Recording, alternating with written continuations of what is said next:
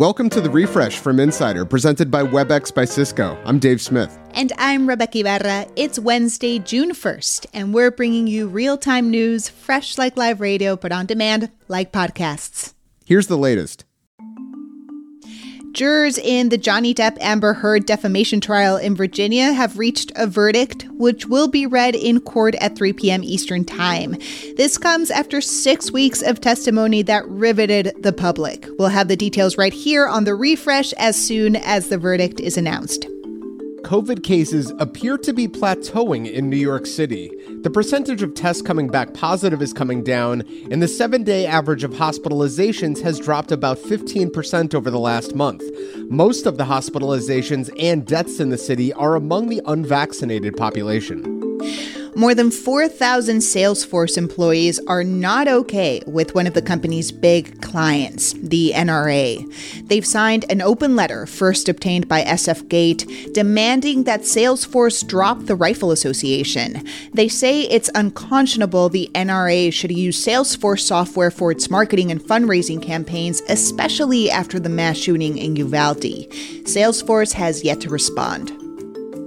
President Biden says the U.S. is sending medium-range advanced rockets to Ukraine with a significant caveat. They cannot be used to attack targets inside Russia. The weapons can hit a target 50 miles away and are intended to support the defensive regions in eastern Ukraine that have been under relentless attack. In an essay in the New York Times, Biden reiterated, quote, "We do not seek a war between NATO and Russia." Two quick stories from the world of wild animals being, wild. A man in Florida apparently was trying to retrieve frisbees from a lake near a disc golf course in spite of warnings that it was filled with alligators. I'm sure you can guess how that one turned out. He died. And in Yellowstone National Park, a 25-year-old woman from Ohio tried to get up close to a wild bison. The animal gored her, tossing her 10 feet in the air. She was taken to a nearby hospital. She also died. Just stay away from wild animals, people. If you like what you hear, give us a rating and review in your favorite podcast app. It helps people find the show. Coming up, we've got some great advice if you're looking to buy a home in this wild market from someone who's just been through it all. The changing world of hybrid work offers new possibilities. WebEx enables them with an open platform and many integrated partners like Envoy, Tandem, and Miro. Powerful partnerships power hybrid work. Visit apphub.webex.com. WebEx, working for everyone. Kevin Spacey says he will travel to Britain to defend himself against sexual assault allegations. Last week, the Crown Prosecution Service authorized the charges, and the move means Spacey will avoid extradition. The actor is accused of 4 counts of sexual assault against 3 men. In a statement to ABC's Good Morning America, Spacey says he's confident he can prove his innocence. A new study finds fingertip blood oxygen meters used in hospitals aren't as accurate when used on people with darker skin. Over a period of a year and a half, more than 1,200 COVID patients at Johns Hopkins had their oxygen levels tested with both a fingertip meter and a more accurate blood test. The results find fingertip readings were often more than 30% of the people with darker skin, which led to delayed treatment. Ewan McGregor, who plays Obi-Wan Kenobi in the Star Wars prequels and the new show on Disney+, posted a video on social media last night admonishing people harassing his co-star Moses Ingram with hundreds of anti-Black misogynist messages. We stand with Moses. We love Moses. And if you're sending her bullying messages, you're no Star Wars fan in my mind. There's no place for racism in this world. Elon Musk wants to take Tesla users to a futuristic version of Happy Days. He's filed plans with Los Angeles to build a 24-hour car hop diner complete with Tesla charging stations.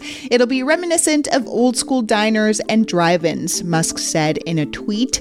The 9,000-square-foot facility on Santa Monica Boulevard will also have a drive-in movie theater and a rooftop bar. Mexican pizza is the pizza for for you and me. If you're obsessed with Taco Bell's Mexican pizza like Doja Cat is, I have some bad news for you. The company says it's running out of Mexican pizza across the U.S. just 2 weeks after it returned to the menu. The demand for the item is 7 times greater than expected, and they probably have Doja Cat's TikTok musical to thank for that. But Taco Bell says it hopes to fix the shortage by this fall. The last time we chatted with Insider's Laura Grace Tarpley, she was in the beginning stages of buying a home with her husband in Olympia, Washington. A few months and several offers later, Laura Grace has finally purchased a house, and she's here to give us some pointers. Hey, Laura Grace. Hello, I am here talking from my house. We moved in this weekend. It's very exciting. First off, congratulations. Tell us about your new house. Thank you so much. It is in Olympia, Washington. It's in a neighborhood we really like. It is 1 floor with 4 bedrooms and 2 bathrooms, which is more than I ever thought we would get. I am thrilled. Wow. Yeah. So it was listed for $425,000. Mm-hmm. Well, we initially offered $460,000, and then we had an escalation clause where we went up to $501,750. And that is what we ended up paying because we had another person kind of in a bidding war with us. So we ended up having to go up to that.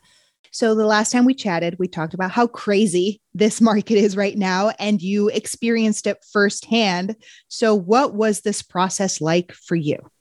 Yeah, so we toured probably 30 or 40 houses. And yeah, it was a lot. It was every weekend for over 2 months. Just took over my life.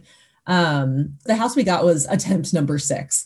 There were other offers where we just got beat out. One person, they put in $100,000 over asking. They won. Another one was an all cash offer. I couldn't compete with that. And then there were a couple where they were like, "You were so close. You were so close. You were our second choice." And I was like, that does not make me feel better. That makes me feel worse. I mean, you write about this. Were you at all surprised by your emotional response to any part of this process? Yeah, I was very prepared mentally going in. I knew what we were getting into, and it was just so. I was really surprised how emotionally drained I was. Mm-hmm. You just get emotionally attached to a house really fast. You can picture your whole life in it. So you saw over 40 houses, put in several offers, and quickly realized you needed to make some changes to make your offers look more attractive to sellers. So you dropped some contingencies. What were they, and why were you willing to lose them?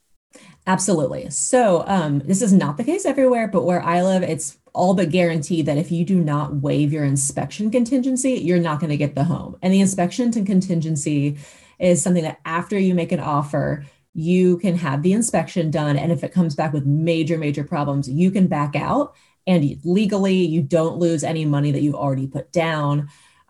So we waived that, but I will say we did have a pre-offer inspection where we just paid a few $100s for someone to come do that for us. Tell us a little bit more about things you were willing to spend on, or money you were kind of just willing to lose. A big thing here is that because everyone is offering 10 to 15% above asking, sellers are nervous that the home won't appraise for as much as you offer. So if a home is $400,000, you win your offer with $450,000, they're afraid it's not going to appraise for that much. And you as the buyer do not get approved for a mortgage for more than a house appraises for. And so that's very risky. So to mitigate that risk for the seller, we said, hey, we have extra money in cash we are willing to bring if the house appraises low so that this deal does not fall through and no one loses money. So when we last spoke, I told you I'm considering buying my first house here in Austin. Do you have any last minute advice for someone like me still thinking about buying their first home? Yeah, I would say, don't do anything you're just not comfortable with. You might not get that house because of it, but you will probably get a house eventually, and that'll be the right one. But our realtor kept saying, you will find the house that is right for you. And I really do feel that way, because now that we've had time to look back, we can see why some of those houses had problems. With every difficult letdown, just know that there's a good chance it's going to get better. Laura Grace, thanks for chatting as always. Thank you so much, Rebecca. Laura Grace Tarpley is a personal finance editor at Insider and a certified educator in personal finance. Be sure to follow The Refresh from Insider on your favorite podcast apps, or better yet, go to insider.com/The Refresh to use our custom designed player. We also want to hear from you. Reach us at therefresh@insider.com. I'm Dave Smith. And I'm Rebecca Ibarra. Thanks for listening to The Refresh from Insider.